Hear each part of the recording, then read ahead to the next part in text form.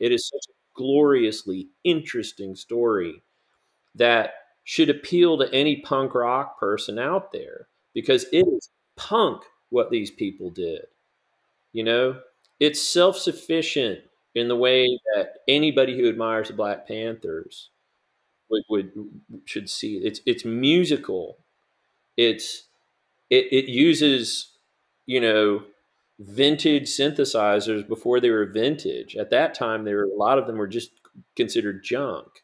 The reason people pay $4,000 for a TB-303 to get that bass line from a failed instrument, an instrument that Roland failed with, is because people bought them for $50 and figured out how to make music that changed the world. Today is the season 1 finale, and it is a doozy. My guest today is musician and music journalist Alex Maiolo. Alex is also a voting member of the Grammy Awards, an advisor to the DC-based music think tank Future of Music Coalition, and guest lecturer. And that's just the tip of the Maiolo iceberg. I first talked with Alex when he guested on 2 episodes of Global Garage, for which he put together a primer on the history and legacy of krautrock. Today, Alex joins me to talk about his song selection and the black DIY origins of techno. Let's finish this season 1 mixtape.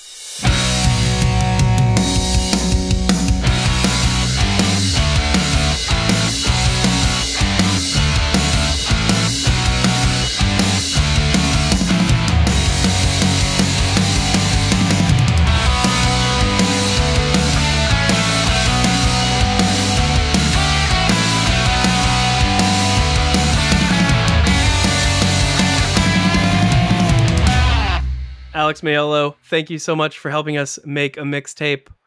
Which opening track did you end up selecting? Okay, well, there is a process of elimination. This is a very, very complicated and difficult thing for a person who's been a music nerd, you know, basically since he could talk. As we were saying offline, that's one of the benefits about being the host, is that I don't have to deal with the I don't have to make the hard choices. I get to make my guests make the hard choices. Exactly. Yeah, you're a cruel man. So basically, this is a little bit like, you know, even though it's ostensibly a narrowed down thing, it is a little bit like picking one of your favorite children. And so I think somewhat like how there's no one soulmate in the world, there are lots of soulmates. You just end up with one of your soulmates. Hopefully, everything goes well for you. I think I've ended up with a soulmate, but let's talk about how I got there. Okay, so what makes an opening track good? I would say they're the ones that start the album and they're so good that you want to hit the repeat button, like, or lift the needle and put it back. It's so good that, like, you can't even get into the album because the kickoff song is so good.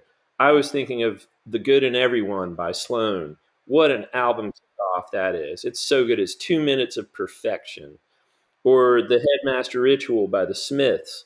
I generally listen to that song twice before continuing with the record. Then there are songs that are so good that, like, the first time I heard it, I knew things were going to change for me, that I had entered a new world, if you'd like to put it that way. I was thinking of, like, Paper House by Can. The first time I heard that song, I was like, okay, I think I'm a Can fan now. What does that mean? Stars of Track and Field by Bell and Sebastian. I knew that I was going to be listening to that record forever just by hearing that first song. They would have had to screw that record up really badly for me not to want to continue listening to Bell and Sebastian. Summer Babe by Pavement is a great example of that. Or Keep Trying by this sort of soul artist called Mandre, who I love. Then there's a similar thing, like Music as We Know It is going to change. This song is going to change what pop music even is. So, like, Autobahn or Computer World by Kraftwerk. I was a child when Autobahn came out. I was in 7th grade when Computer World came out. Both times when I heard those songs, I was like, I think this is different music. Paranoid Android by Radiohead is an amazing example of that. I remember hearing that and thinking, like, what is this even? And then I listened to a bunch of Radiohead. Radiohead's really good at that. You know, you can also say that, like, Planet Telex, that's a great kickoff. Bloom is a great kickoff. Packed Like Sardines, Everything in Its Right Place. These are all great paradigm shifting first tracks. Then there's the Mm-hmm. old 1-2 punch. Summer's Cauldron into Grass by XTC. Afternoon Speaker into All the Photos by The Sea and Cake. Circuitry of the Wolf into Chinaberry Tree by Mew. The opening track is 2 tracks. It's a 2-for-1 and it's badass. Then you get into songs that are like the modus operandi of the band isn't contained in one song for the record. I think of like Myrrh by The Church from Heyday. Amazing tune. La Femme d'Argent by Air, which kicks off Moon Safari, one of my favorite records of all time. Then you've got the whole kick-ass opening track preparing you for the album that's getting ready to come, right? So Expander by Future Sound of London, or The Song Remains the Same by Led Zeppelin. What an opening track that is. So is the Immigrant Song, right? Led Zeppelin's really good at this. And then on the subject of Led Zeppelin, you've got songs that kick ass out of the gate, but they're really kind of the only good song on the record. So Achilles' Last Stand, I think Presence is a good record, but Achilles' Last Stand hits above that record's weight.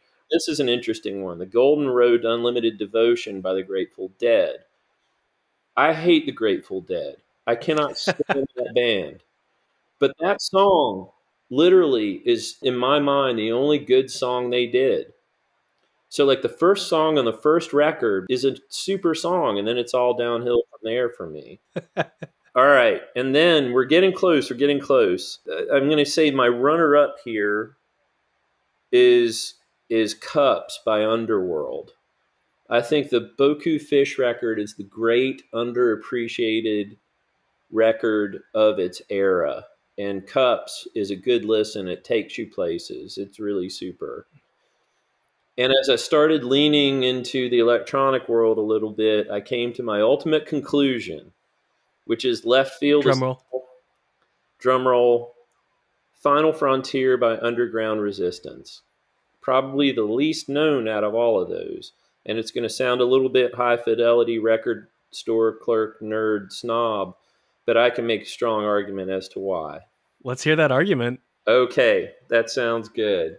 So I've long maintained that the Detroit techno scene is the greatest DIY scene in pop music history. Now, I grew up in Chapel Hill in the 1990s, and that was one heck of an indie scene. I played in bands. I went to see lots of bands. All the bands came through. It was a joyous and wonderful time to be alive. Not better or worse than any other time necessarily, depending on who you are. But for me, it was meaningful every day, right? And people were 4-tracking their records and recording for cheap and pressing singles and doing all that DIY stuff that Gen X is known for. We were actually quite good at that, I felt like. And it did feel like a reaction to boomerism. But what I didn't know is about the same time in Detroit, there was a DIY scene that basically was putting our little college rock thing to shame.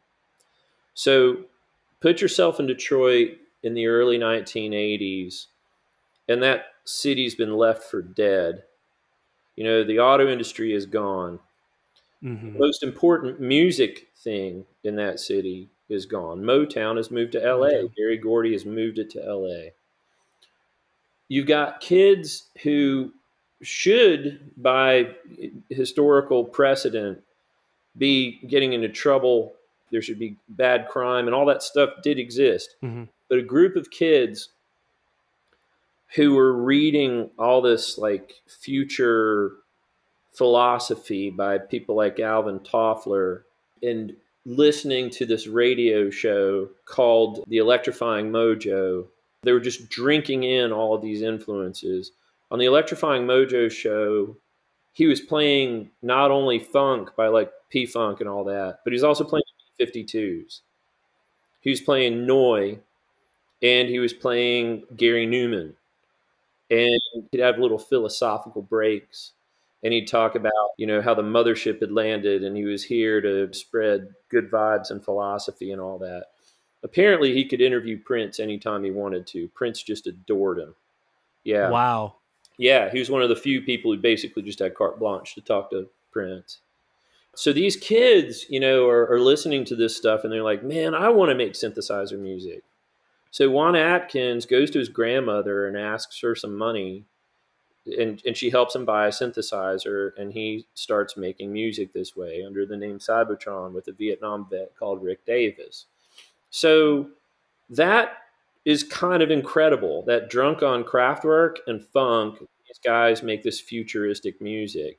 They're reading Alvin Toffler, and Toffler's books talk about a post race future where, as long as we don't let the billionaires take control of the technology, that we'll all have better lives and better days, work less, be smarter, be healthier. Of course, we know how it turned out. The billionaires are building space phalluses and are working 65 hours a week for $7 an hour. But for a moment, these kids were just like really drunk on this idea. So that wave went by, and the second wave came along, and those people were a little more cynical. They not only loved all the things that Juan Atkins, Derek May, and Kevin Saunderson, who are collectively known as the Belleville Three because they grew up in Belleville outside of Detroit, Hmm. they not only liked that, but they were also kind of into the idea that the Black Panthers, who had been very strong in the Detroit area, probably as strong as they had been in Oakland or anywhere else, were like, if nobody's going to do it for us, if nobody's going to do it for the Black community, we need to do it for ourselves. So we like to think of the Black Panthers as these guys in berets and black holding guns and stuff like that. But nobody talks about the fact that they were feeding kids before school. Nobody was talking about how they were tutoring kids and really trying to make a better community because nobody else cared about them. So Underground Resistance as a kind of labeling collective was formed. This is done by a guy called Mike Banks, Mad Mike, as he's known, a guy named Jeff Mills, who's still out there doing it, and then later Robert Hood came into the fold. So just like their predecessors, they were buying up this so-called obsolete gear and making badass music with it. Now that synthesizers had gotten to actually sound like actual instruments, the ones with the knobs could be bought for very little, and they started making this sort of retro futuristic music with it. And Underground Resistance pushed the idea a little bit that like dystopia looms. Hear a little bit more of dark Detroit in the music. So they would be the second wave of Detroit techno. What era are we talking about? What's the time period? At this point, we're like right around 1990. So Cybotron would have been 82, 83. Juan Atkins went into like Model 500 after that, which would have been the mid 80s. And now we're at about 1990. So me being in college in 1990, I'm oblivious to all of this. Why? Because I'm a white guy who lives in a reasonably affluent college town. And I think like, oh, aren't we cool? Like we professors' kids and all that. We don't need no record label. We're gonna get down.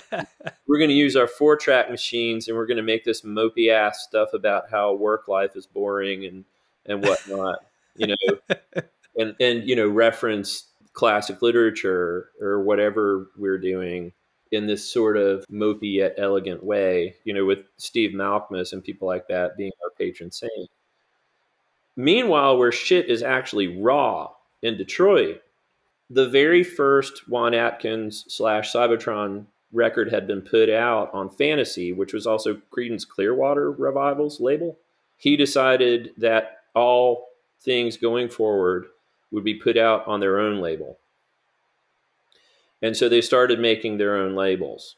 By the time Underground Resistance formed, Mike Banks had a real distrust and distaste for the record industry. So he really wasn't interested in getting signed. Again, we're going to do this for us because nobody else is going to do it for us. Every time record labels get hold of black people, they exploit black people. You can go back to the blues for that and jazz. Like, this is not a new thing. And you could even make an argument that Berry Gordy wasn't always cool to his own community. Record label bosses were first and foremost business people. So they just, all these people decide, like, well, how are we going to make this stuff happen? So a crew of them go down and go to the old record pressing plants and say, like, how do you make a record? And people at these plants are saying, well, if you need 10,000, 20,000 records made, this is how it gets done. We lathe them and we do this and that and the other. And they're like, what about if you want 200 or 300? And they're like, yeah, no, no, no. We don't really deal in volumes like that. And they're like, what other kind of work do you have right now that Motown's gone? And they're like, nothing. Like, cool, yeah. So let's talk about pressing 200 to 300 records. And very much to their credit, like the people at Archer and some of the record pressing plants there became like not only open to the idea of it, they became really helpful. They're like, Nice. Okay, so check it out. When you're recording music, these are things that you need to take into consideration.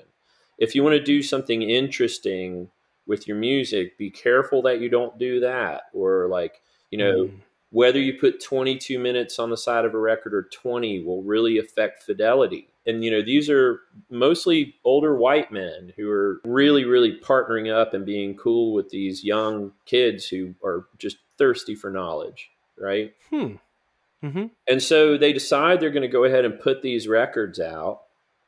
And for the most part, it just stays within their community. Their community becomes unlike any indie community I've ever known. Crazily fun and supportive and whatnot, but it's mostly locked into Detroit. Richie Houghton is coming over from Windsor, Canada, which is right across the bridge. Oddly, it's south of Detroit into Canada. And, he's looked at with a little bit of scrutiny because he's a young white kid, but soon he's in the fold and he's doing great, right? And because Richie Houghton, well, I should back up a minute. Part of the underground resistance credo is to not draw attention to themselves. Celebrity is bad. I can't say that for everybody, but most of them are like, let the music speak for itself. Because the minute you start getting into like celebrity stuff, the music suffers and you take away from your art. These are manifesto people, right?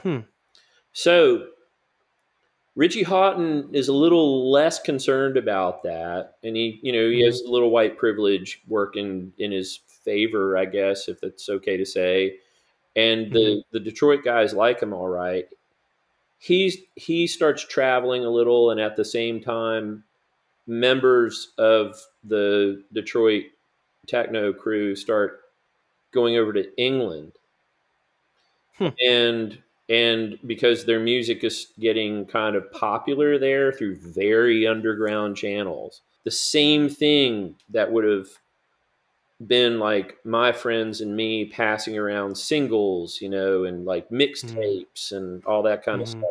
They're doing the exact same thing, and it ended up in like dance clubs that were in like closed down warehouses, that like illegal raves and stuff like that, like real DIY stuff.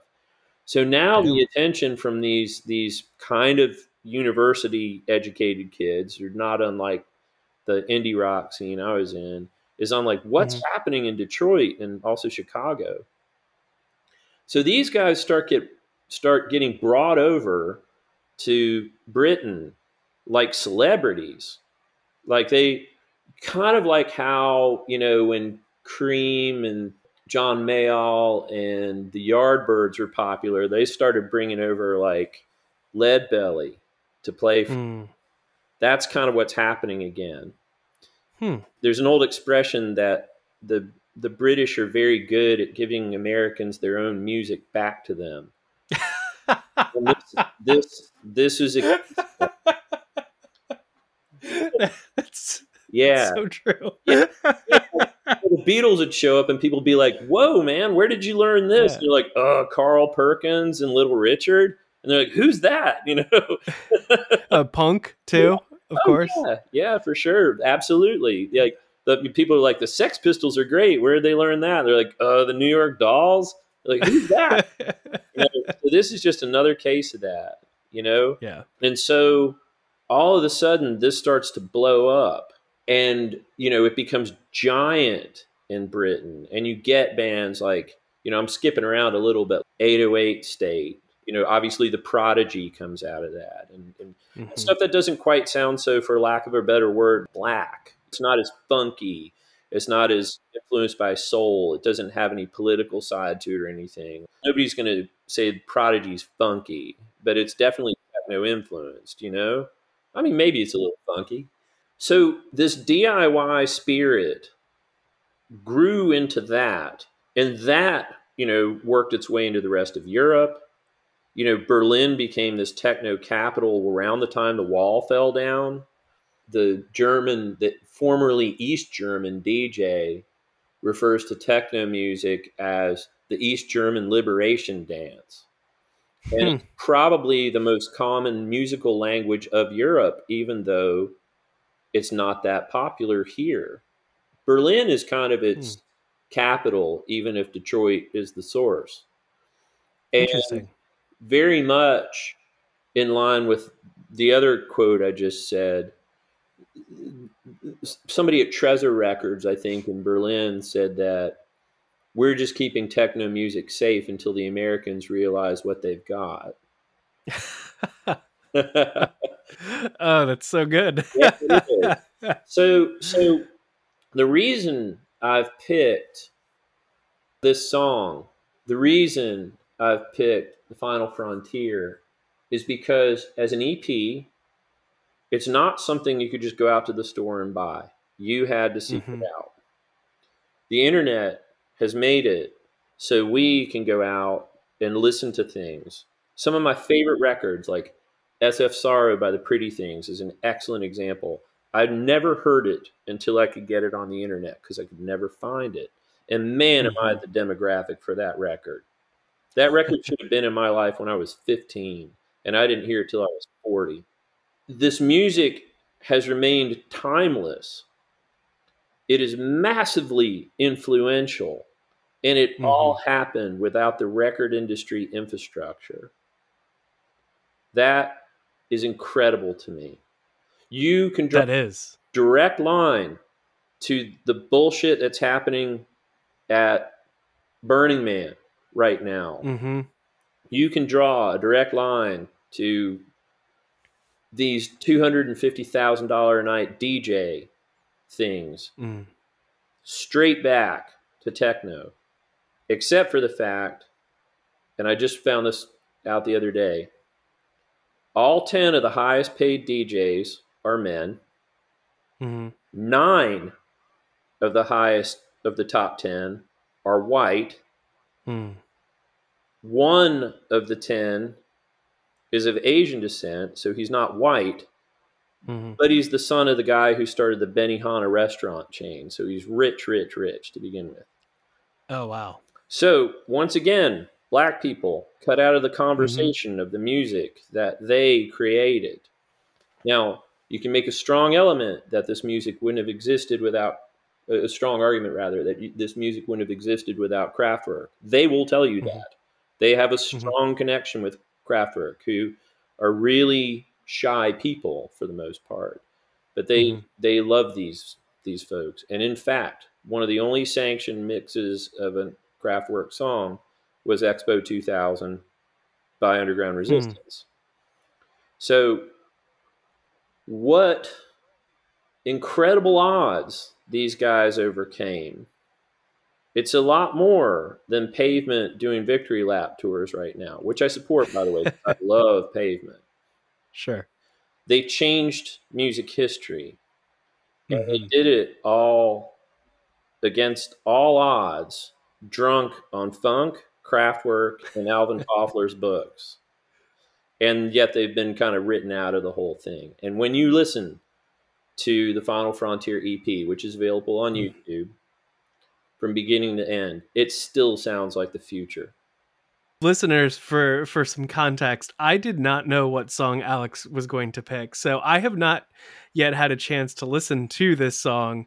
Yeah. So I'm just as excited as you listeners, I hope, are to give this a listen after the episode. I'm going to dive right in as soon as we finish talking about this. This is fantastic, and it's interesting to see, history continuing to repeat itself again. We have so many Black musicians that have defined genres and have been written out through the appropriation and the just business taking advantage of the culture.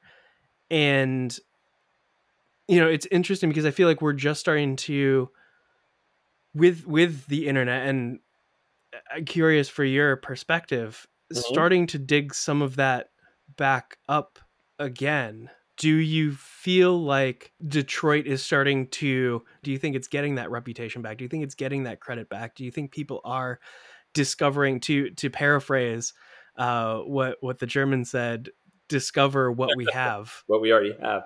Yeah. Yeah. Well, I think little by little, and I had to give a lot of thought. I've written a long piece on this for Reverb, which is why it's fresh on my mind. And I thought, like, Hmm. why, with such a compelling story, is this not bigger and more well known?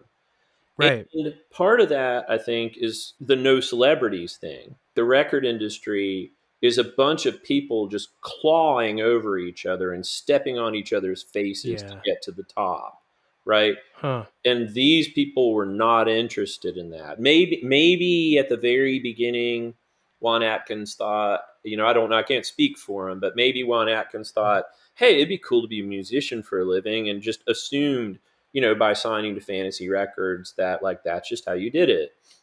Hmm. Probably a bad record label to pick, because CCR was at legal war with them for a long time.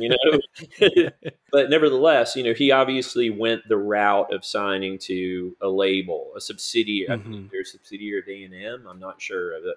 But very shortly after that, like, all of these people started making their own labels. So, like, Hmm. Saunderson had his own label. May had his own label.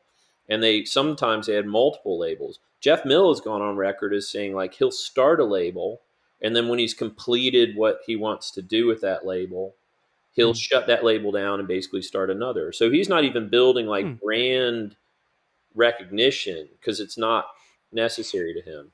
Even though he's probably arguably the best known of that first and second wave crew, like, he's been awarded the honor of letters by the French government, Letter of the Arts, Hmm.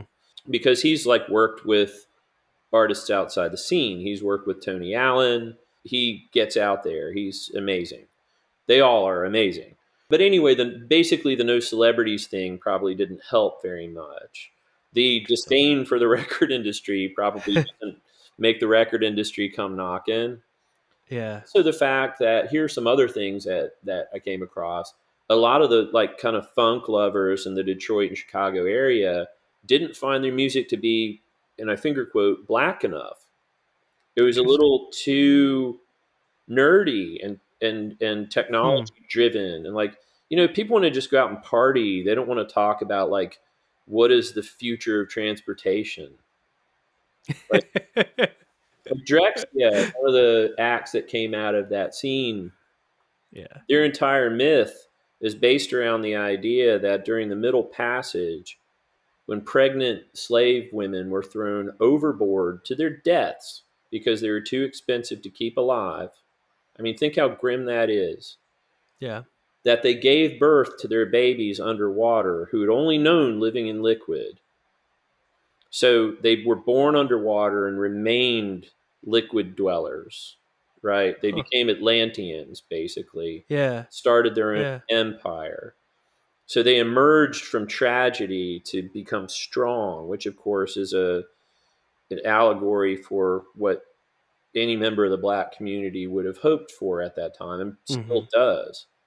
That's a little heavy, when you just Yeah. do a freaking Yeah. boogie. That's that, and so that probably didn't help very much. But now we live in this Hmm. internet age, and people are interested in stories. I'm endlessly impressed with people who are 20, 25 years old right now, and, like, how they just are open minded about music. Hmm. So I think that will help a lot. And there's this long running music festival that happens every Memorial Day called Movement, that happens in Hmm. Detroit, and it's a combination of like Detroit artists Hmm. and people coming back to Detroit. So like Underworld played it this year. Surgeon played. Charlotte DeWitt.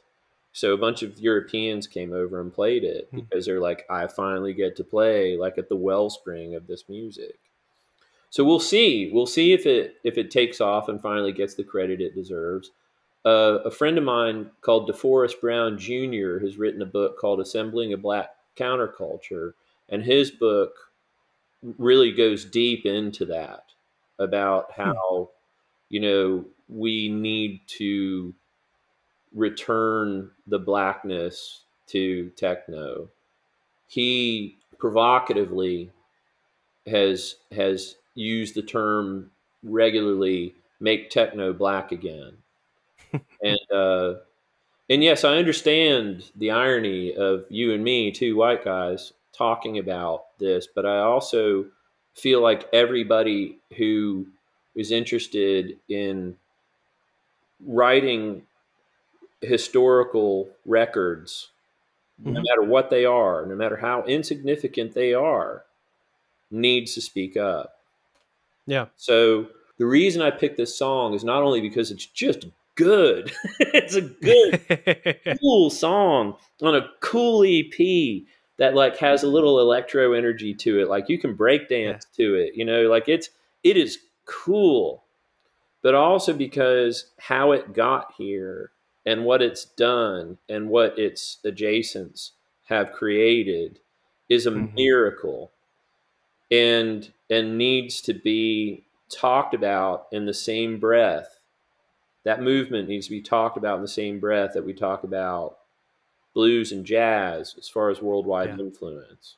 Basically, all electronic dance music comes from this.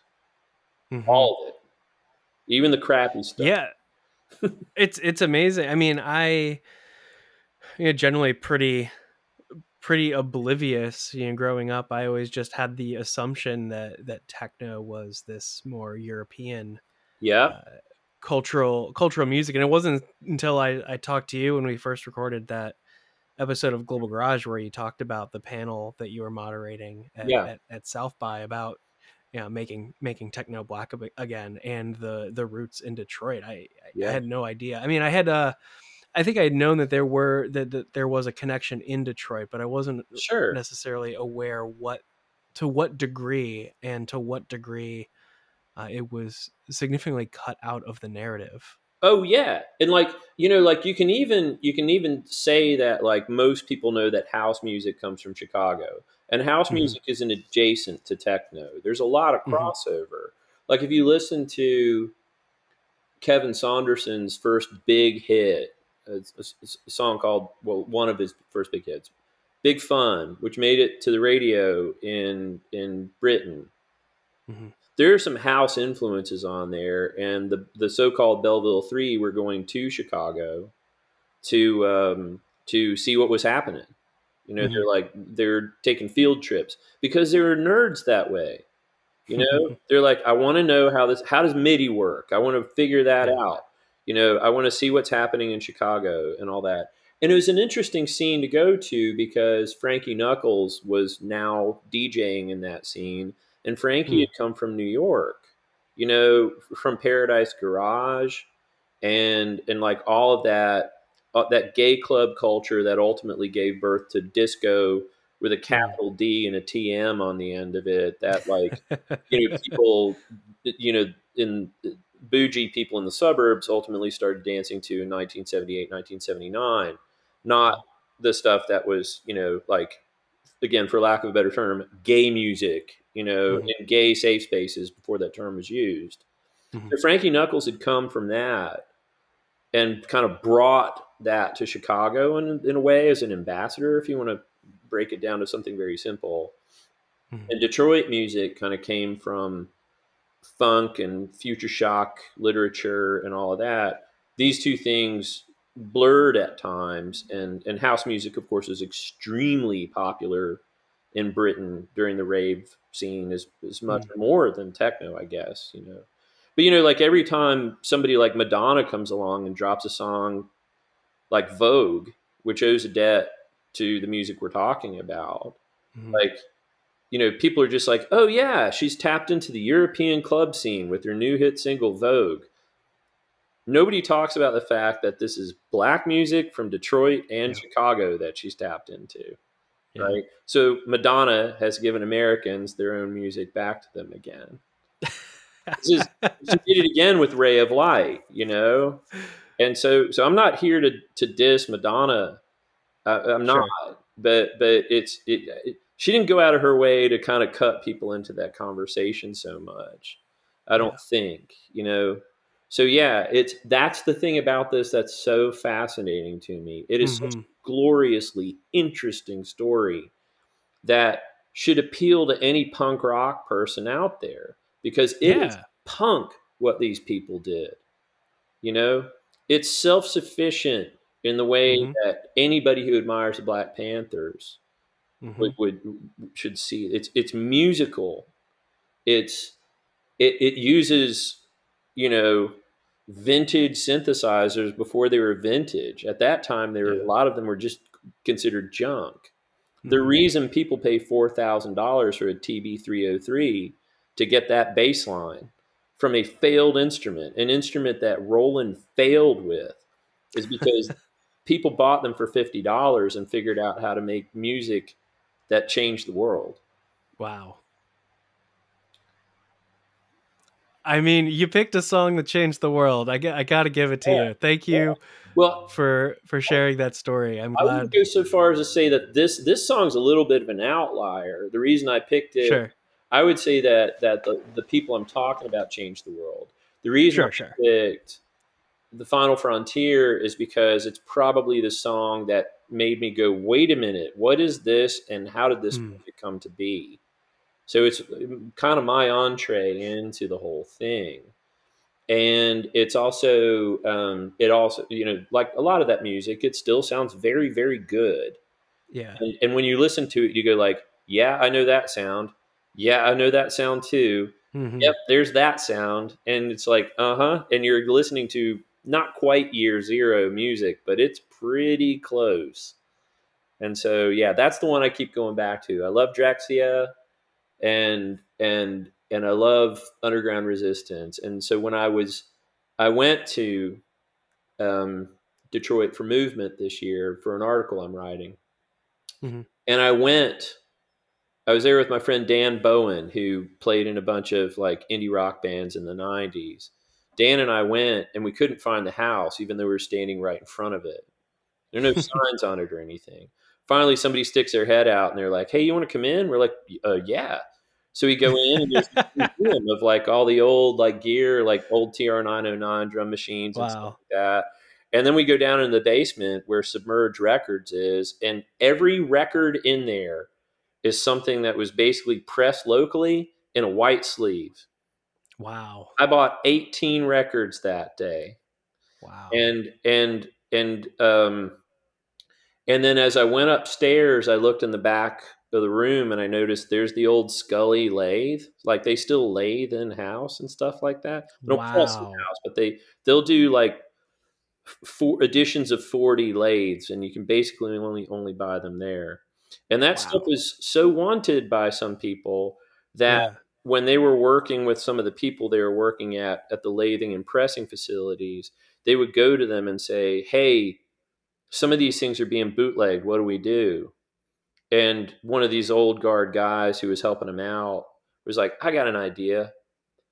Why don't we lathe this backwards? So you drop the needle at the label and it plays out towards the edge. Then you'll be able to Oh. identify it because nobody's gonna bootleg it that way." Oh, wow. And then when Jeff Mills was doing his Rings of Saturn record after this kind of stuff, he goes, "Man, I got an idea. I want every song to have a lockout groove, like the end of Sergeant Pepper, where when it gets to the end of the song, it just goes around in a circle and sounds like a sustained note." Huh. And he goes, "Okay, okay, let me do some math on this." And he goes back to Jeff and he says, "Every song is going to have to be 133 beats per minute. 33 and a third, right? Yeah. All the songs have to be 133 beats per minute. And every song on the Rings of Saturn record is a lockout groove. So you play the song, it Huh. gets to the end of the song, and it becomes a sustained note. Then you move the Wow. stylus to the next song. I own one of these, and it's one of my prized collection records. Huh. Yeah. So that's what I mean is like, we didn't do that. We thought we were freaking cool because we made cassette tapes on 4-track.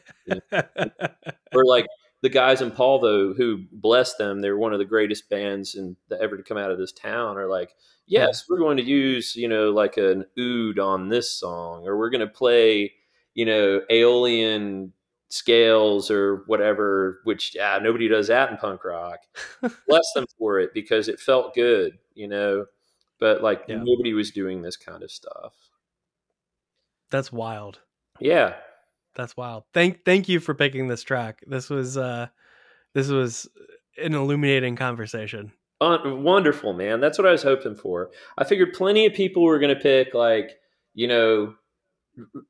songs that are great, Mm-hmm. like Achilles' Last Stand, Mm-hmm.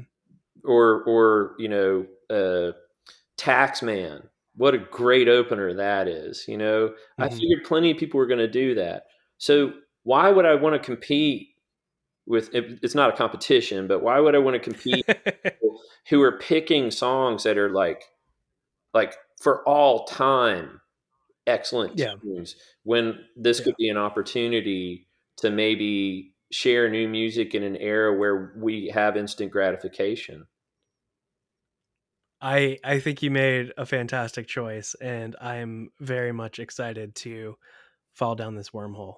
Awesome. That's great. Thank you so much, Alex. I really appreciate it. It was great talking with you and Anytime. learning so much. Anytime. Okay. Thanks. If you've been to letsmixtape.com for a show transcript before, you'll know that they're usually full of notes and links and all that. This episode, yeah, lots of them. Be sure to check it out. Regular listeners to the show will also know that I am conservative when it comes to music copyright on this podcast, so I won't be playing Final Frontier, but I would like to leave you with a song from one of Alex's many music projects. The track that I'm going to play is from Themes for Great Cities, Talon. Themes from Great Cities is this really cool project Alex is a part of, where he and other musicians record sounds from cities and incorporate them into a music composition. Their first performance, Talon, was put together in 2 weeks and performed in Estonia at Talon Music Week in September of 2021. But before I play the song, I just wanted to thank all of my guests from season 1, as well as all you listeners out there. I appreciate your support and patience as this all came together. Work is already starting on season 2, and I'm not going to reveal the prompt yet, but I'm very excited with how it's all coming together. I don't have a release date yet, but it will be sometime early next year. Between seasons, be sure to follow the podcast at Let's Mixtape on social for updates, insights, clips, all that jazz. Speaking of jazz, as promised, here is Themes for Great Cities with Jazz Halyards.